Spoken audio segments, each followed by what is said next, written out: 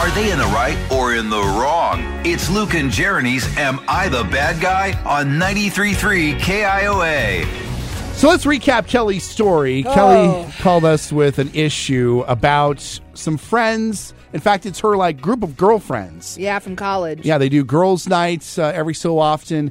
And at the most recent girls' night, after paying for food, paying for drinks, her girlfriends asked if she would chip in for the babysitter that they got for all of their respective kids. Now, the caveat here is that Kelly doesn't have kids. No children. She's the only one in the group that doesn't. Mm-hmm. And she was asked to pay for the babysitter, at least part of it.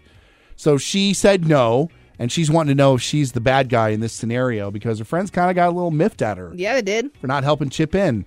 515-244-4933. We want to know if Kelly's the bad guy for not chipping in for the babysitter. Let's start in Des Moines with Liz. I mean, maybe this girl even wants kids and doesn't have kids, and then you're making her pay for something she doesn't have? That's exactly crazy. I've got kids, and I would never even ask for that, let alone expect it or push it. Yeah, this was not like good friends, I feel like. And it's one thing to share an appetizer. It's a different thing to share someone's child care. No. That doesn't make sense. Really inappropriate. Yeah. Thank you for checking in, Liz. We appreciate it. Let's go to Joaquin now. Talk to Brenda. Your thoughts on Kelly's situation here with Am I the Bad Guy? Oh, my gosh, that story with Kelly, I was yelling at the radio. I cannot believe her friends are even ballsy enough to even do that. And it's very unfair that there's 4 of them. They went together behind her back and asked her to do this.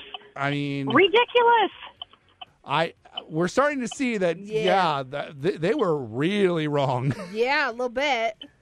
Oh, my gosh. I mean, I would be so upset if I was her and just tell them to buzz off.